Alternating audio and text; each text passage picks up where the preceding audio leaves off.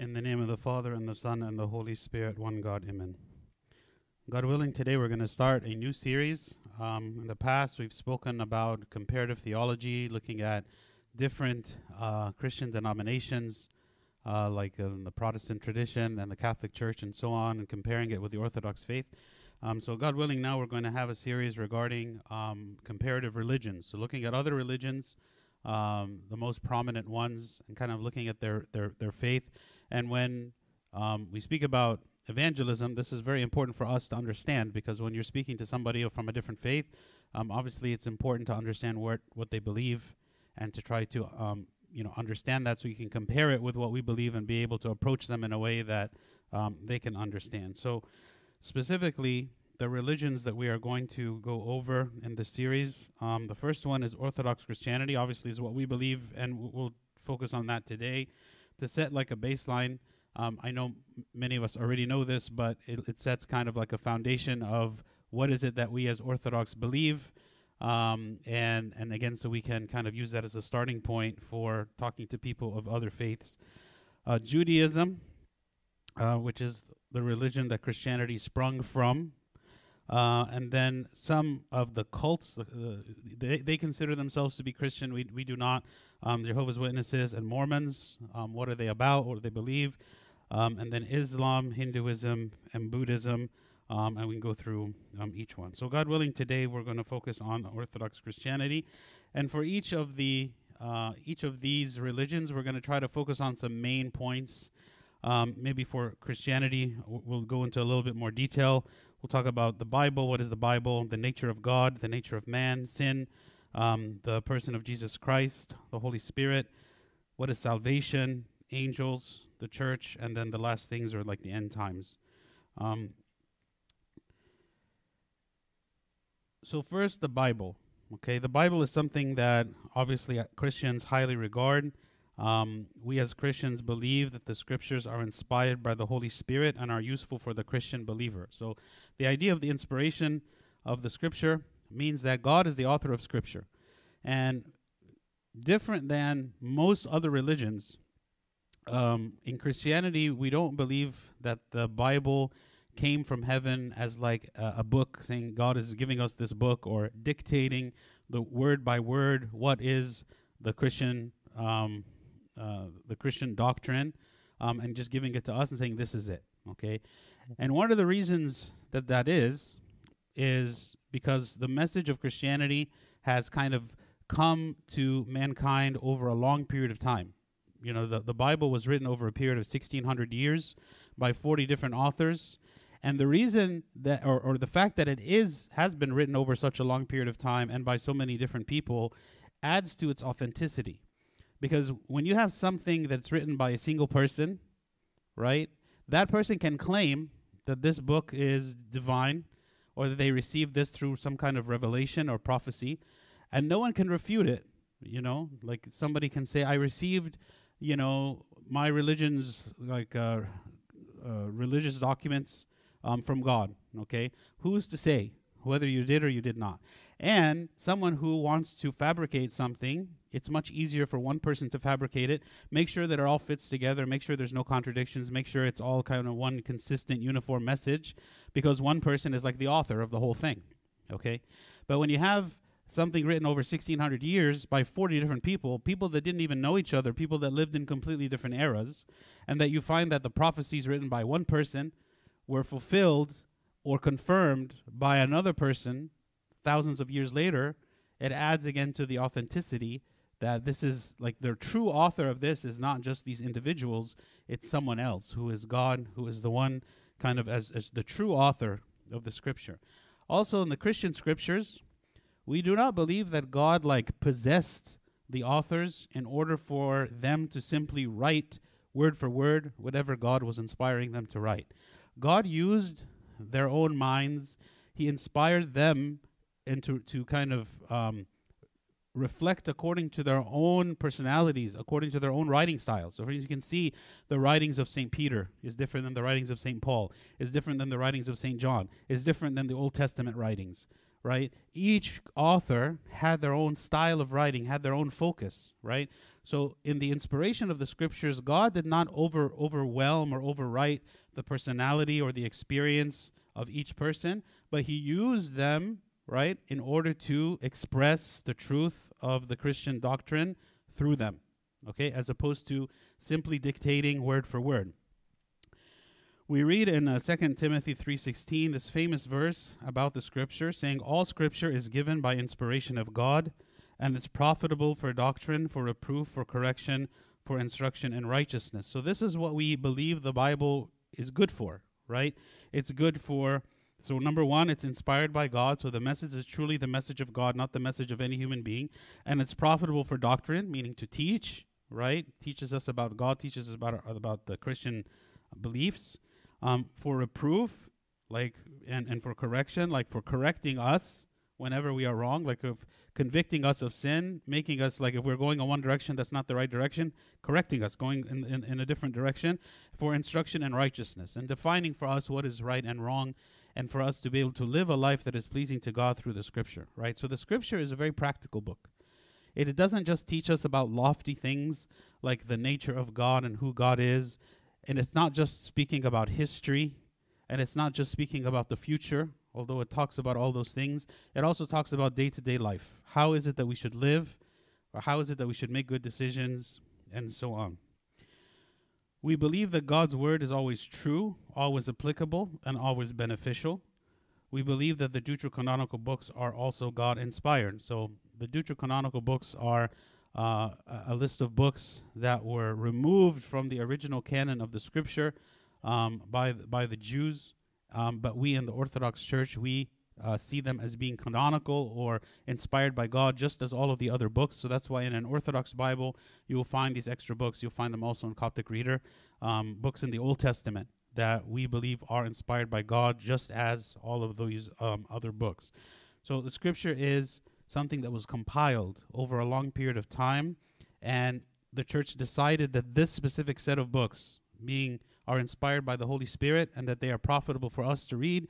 And so since that time, we have been reading, obviously, the scripture, the Bible, and it's one of the main pillars of the Christian faith, to teach the Christian faith to everyone. We do not believe in sola scriptura, meaning relying only on the Bible, or means scripture only, since we believe that the church approved the Bible and not that the Bible makes the church. So while we obviously hold the Bible in high esteem, we do not consider the Bible to be the only Christian authority. We also don't consider that everything that is true is necessarily written in the Bible. Okay? For instance, the church existed for hundreds of years in the New Testament before even the existence of the Bible.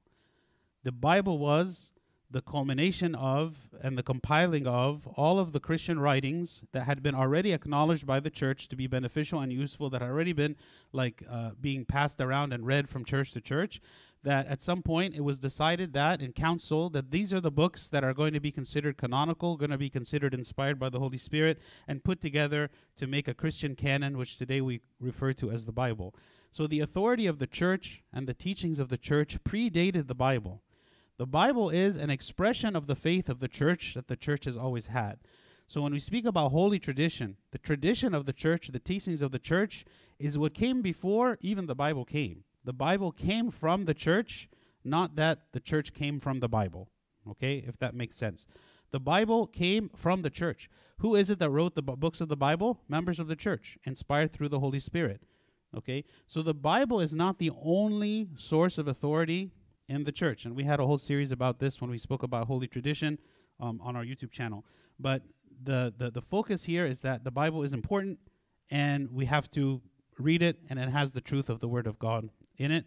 But what helps us to understand the Bible is the holy tradition, right? The holy tradition helps us to understand the Bible, because when you read the Bible, two different people can read the Bible, the same verse in the Bible, and they might understand things differently. They might look at it differently, right? Actually, when Martin Luther, who was the one who spearheaded the Protestant Reformation, his understanding was, or his belief was, is that if you have any common sense person who is not affected by any bias would read the same verse of Scripture, then they would all come up with the same interpretation.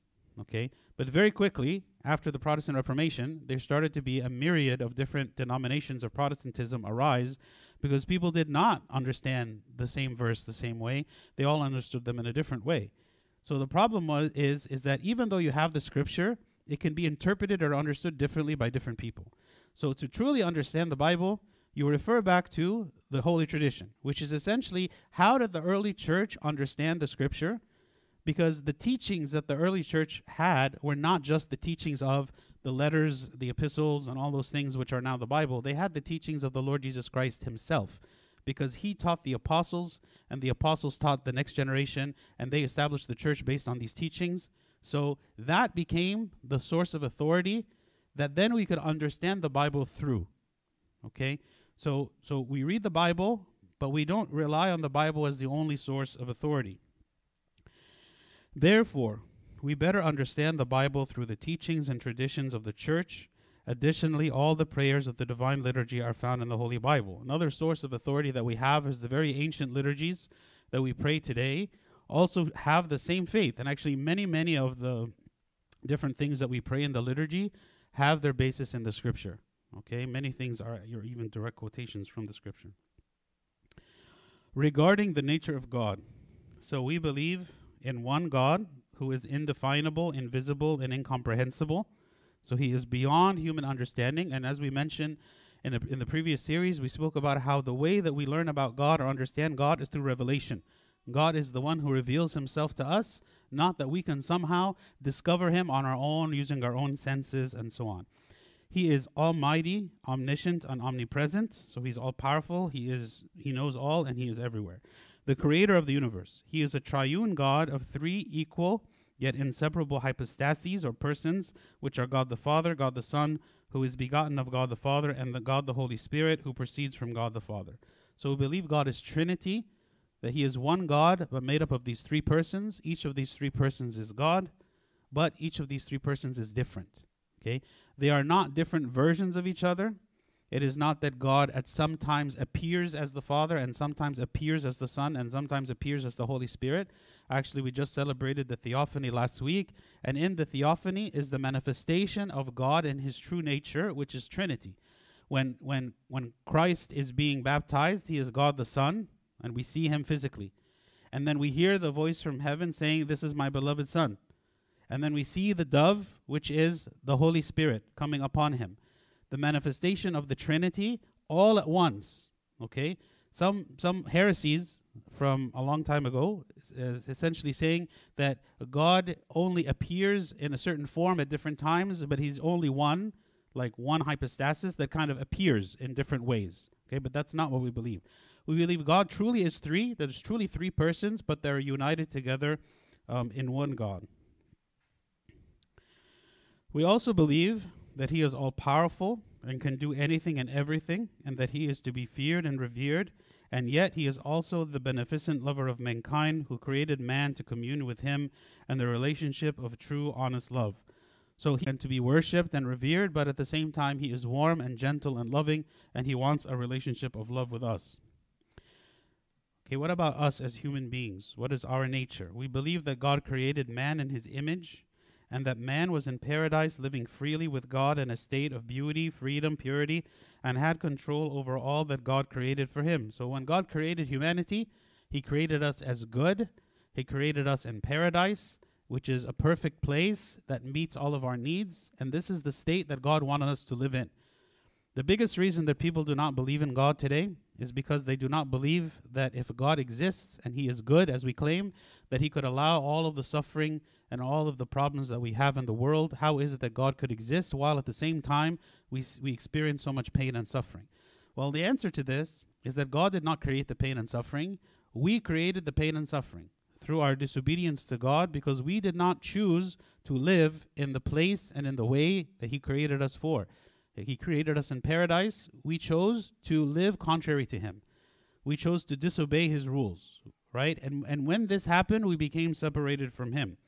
We believe that man was deceived by the serpent, who is the devil, due to his jealousy of God and the object of God's love and affection. So about the devil, Okay, we believe that he was an angel. I think we talk about him a little later, but we believe that he was an angel who turned against God, and out of his hatred for God wants to destroy us, God's people.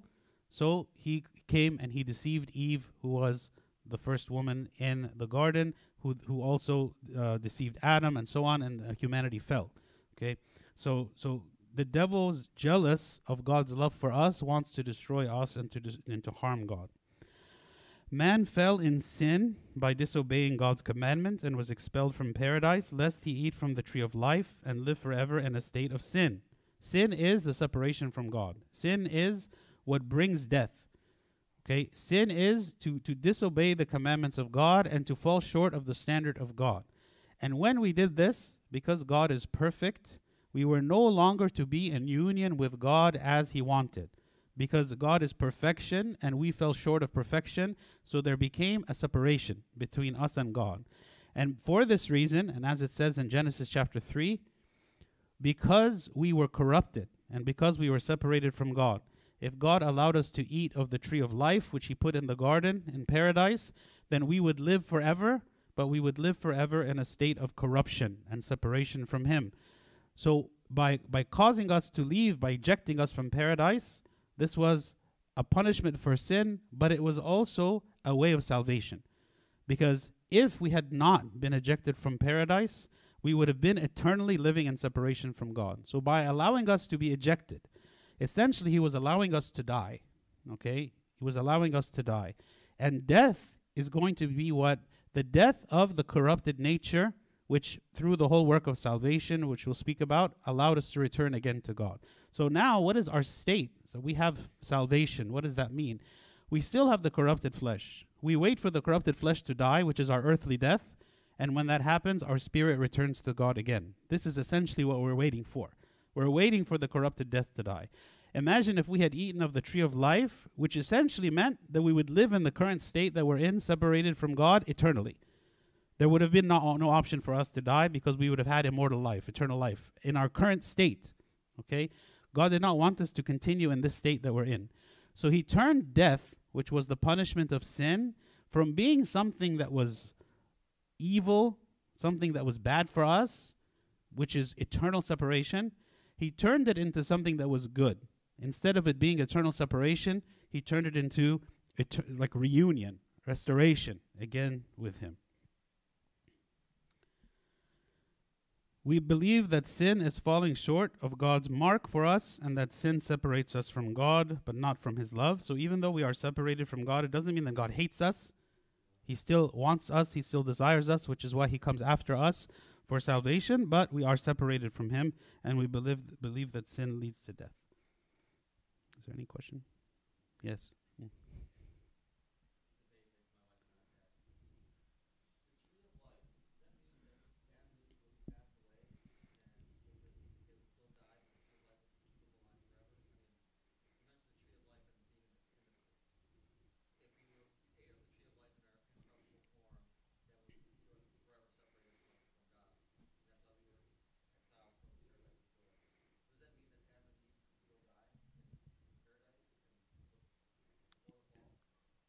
You mean if they didn't eat of the tree of life?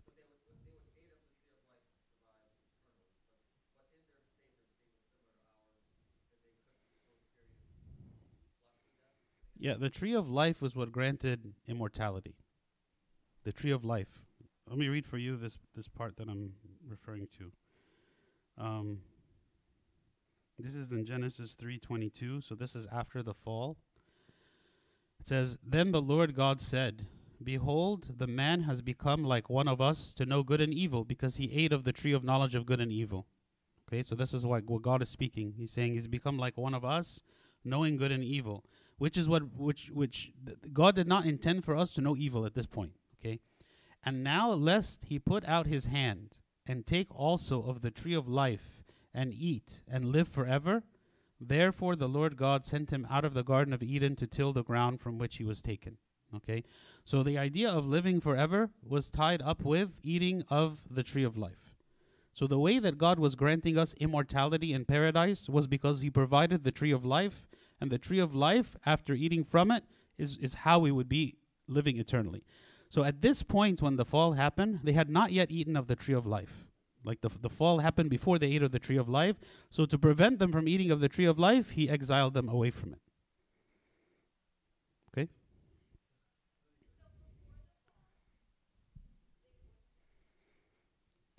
If they hadn't eaten of the tree of life.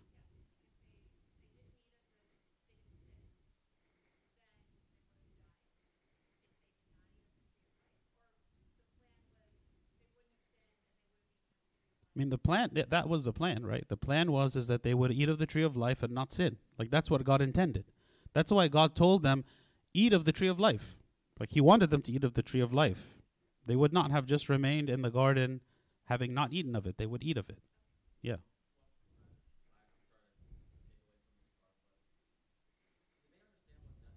No.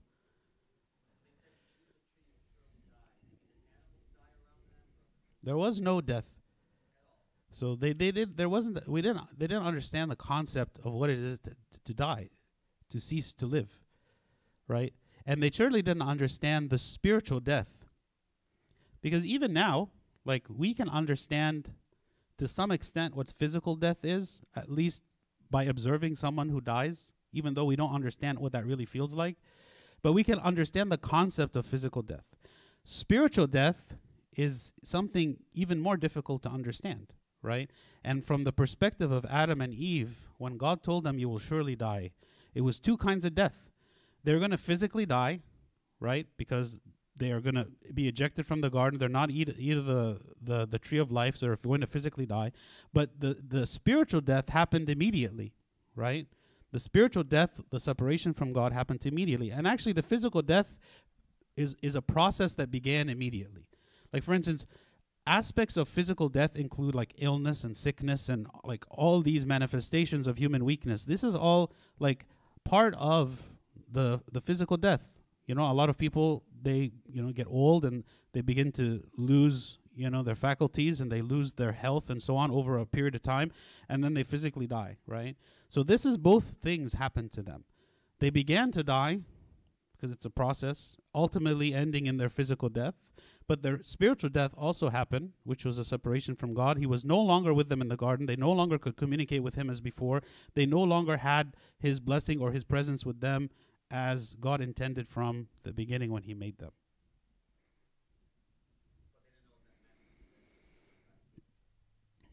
I don't think they had any frame of reference to understand what that is.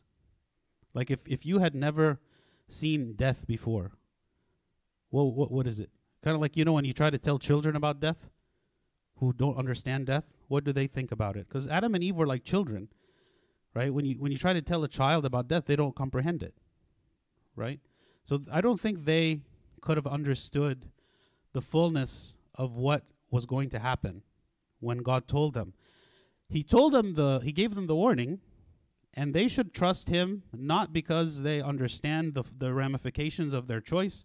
They should trust him because he is God, and he is good, and he has provided every good thing. Because when you think about it, like, they saw God as their creator. They saw that God created all the animals and all the plants and the whole earth and everything for them. Adam saw that he created Eve for him.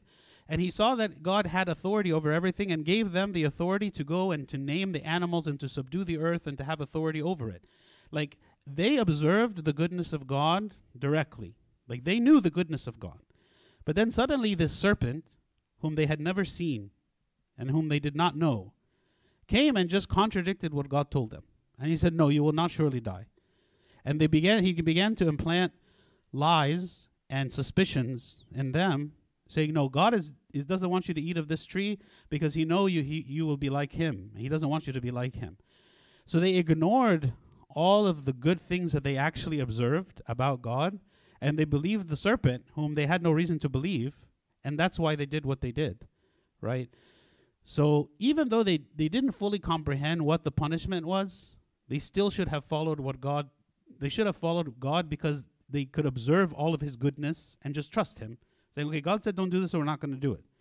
And this maybe is one of our failings as human beings, is we have a hard time trusting something we don't understand, which is the reason why they wanted to eat of the tree of knowledge, because they desired knowledge.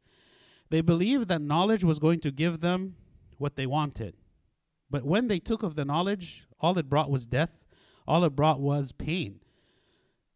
Maybe as adults, we look to children and we're like, I wish we could be like this again. I wish I didn't know about all the evil in the world. I wish I had no idea about what was going on, because children can be so innocent and carefree because they're not aware of all the suffering and all the pain and all the difficulty in the world.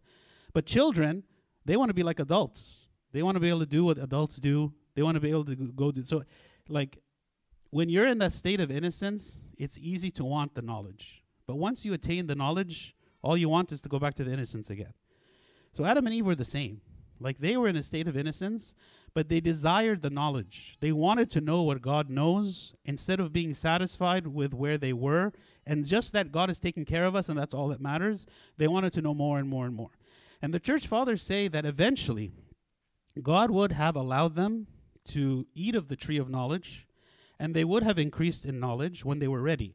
But they weren't yet ready at this stage, so God told them, don't eat of it. So God did not create the tree of knowledge as just like a temptation. He created it so that ultimately would have some purpose, but it was not yet time for them to eat of that tree. It was premature of them. Yes.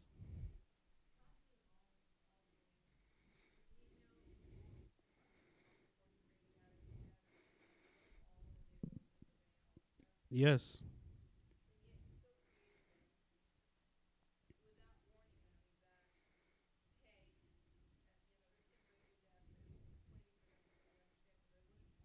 Well, he did warn them. He did tell them that. He told them, don't eat of this tree or else you will die.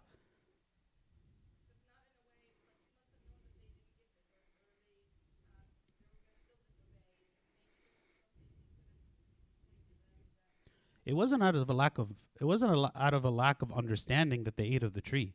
Maybe they didn't understand fully what death was, but they fully understood that it was wrong to eat of the tree.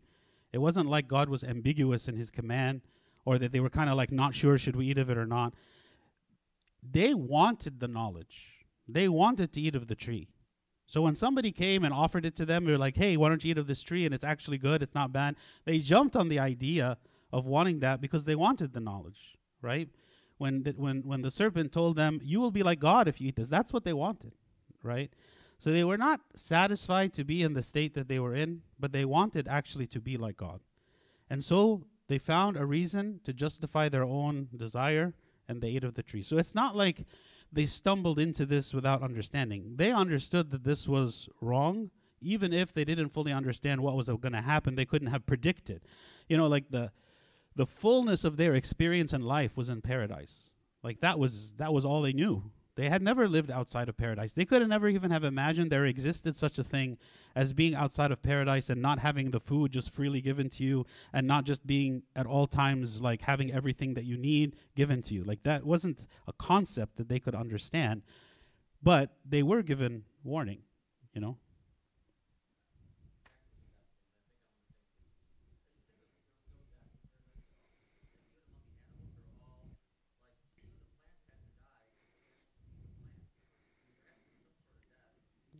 I don't understand the biology of the paradise.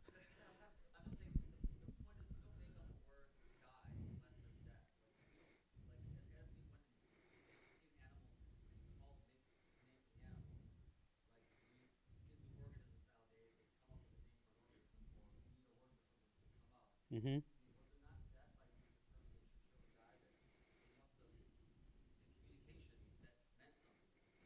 There was no death, and the church fathers speak about even how the nature of animals was different. For instance, maybe a lion was not a predator. Maybe he didn't kill other animals to eat. I don't know. Well, nobody was there. I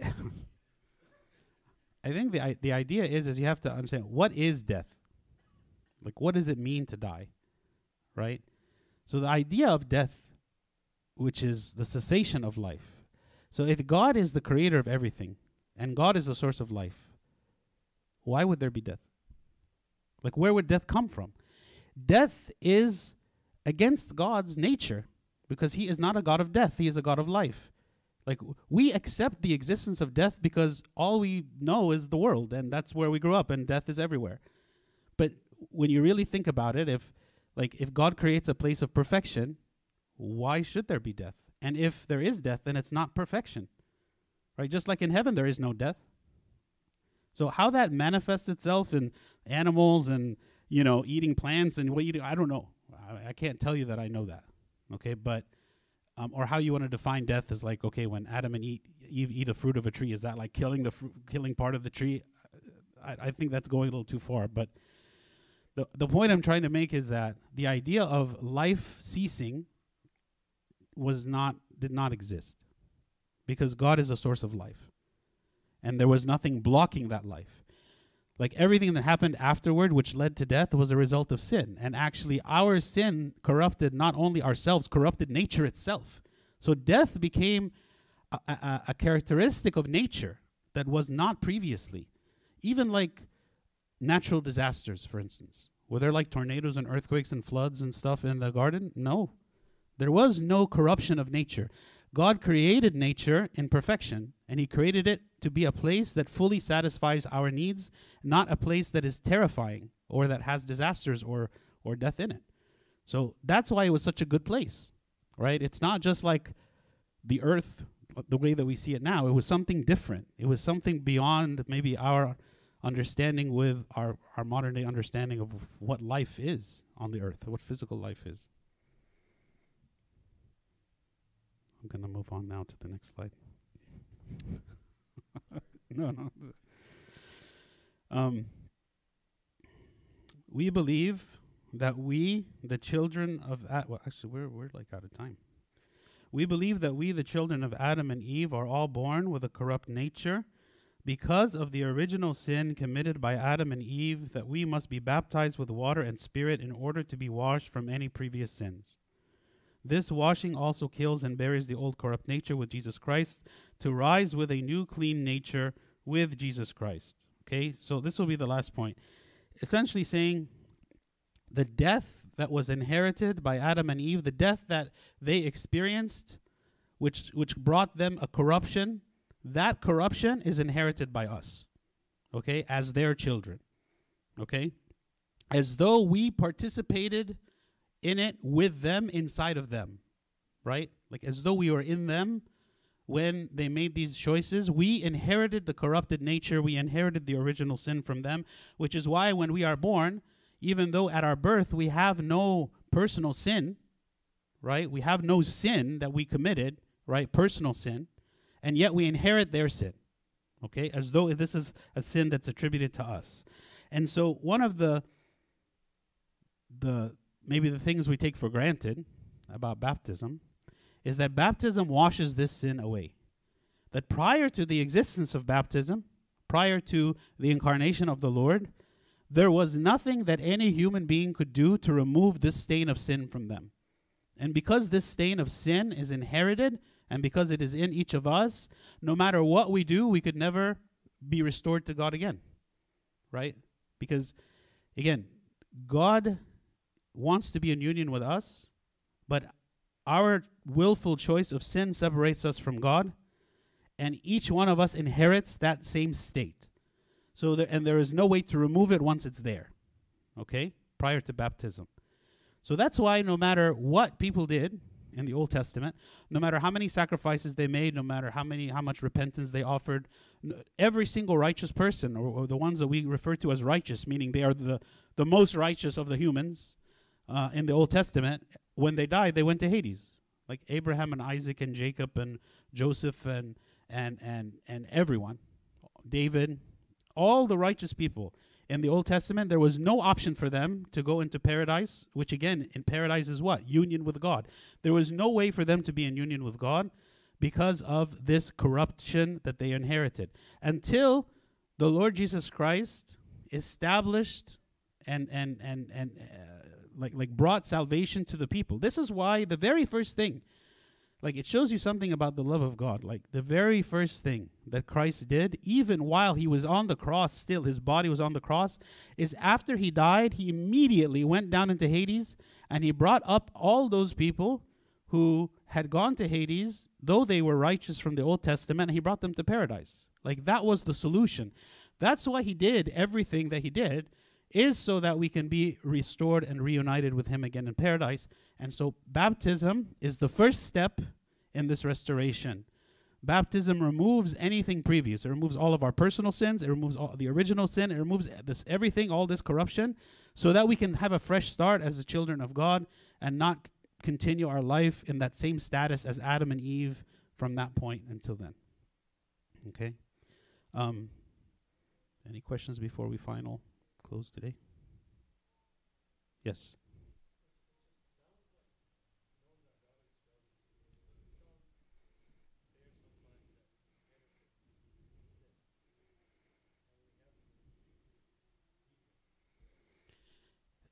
You know, it's like, this is the example you can think of, okay? Let's say you have a woman who's pregnant, and she is a drug addict, okay? This drug addiction is not the fault of the child, but because the mother is a drug addict, when this baby is born, he will be born also a drug addict, addicted to drugs because it's been in his system. So what is the fault of the child? There is no fault. But they have to deal with the consequences of the decisions of the people that came before them. Okay? But this doesn't mean that God does not give us a choice.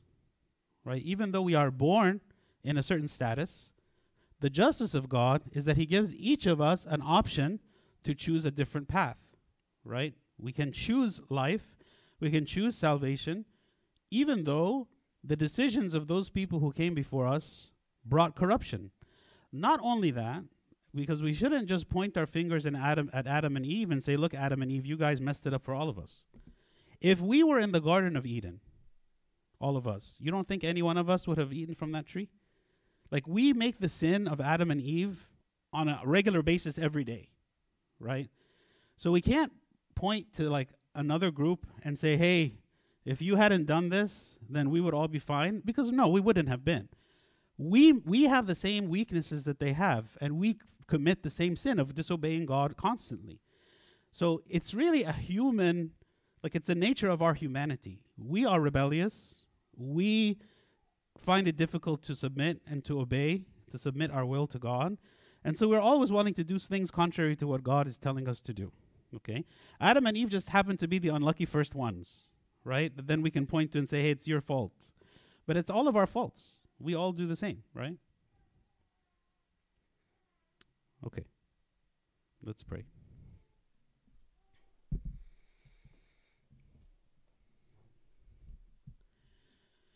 In the name of the Father, and the Son, and the Holy Spirit, one God, amen. We thank you, O Lord, for this day, and we thank you for helping us to understand more about our faith and the great gift of salvation that you have given us. Help us, O Lord, to always look to you as a source of life, the source of strength, the source of salvation, that in every way, O Lord, we know that we are weak and sinful, and yet you cover us, and you help us, and you lift us up again to restore us to you. Strengthen us, O God, and accept our repentance, and teach us, O Lord, to follow you and to submit our will to you. Through the prayers of St. Mary, Archangel Michael, St. Paul, St. Mark, and all your saints, hear us as we pray thankfully. Our Father, who art in heaven, hallowed be thy name. Thy kingdom come, thy will be done, on earth as it is in heaven. Give us this day our daily bread, and forgive us our trespasses, as we forgive those who trespass against us. And lead us not to temptation, but deliver us from the evil one. In Christ Jesus our Lord, for thine is the kingdom, power, and the glory forever and ever. Amen. The love of God the Father, the grace of the only begotten Son, our Lord God and Savior Jesus Christ, and the communion of the gift of the Holy Spirit be with you all. Go in peace. The peace of the Lord be with you all. Amen.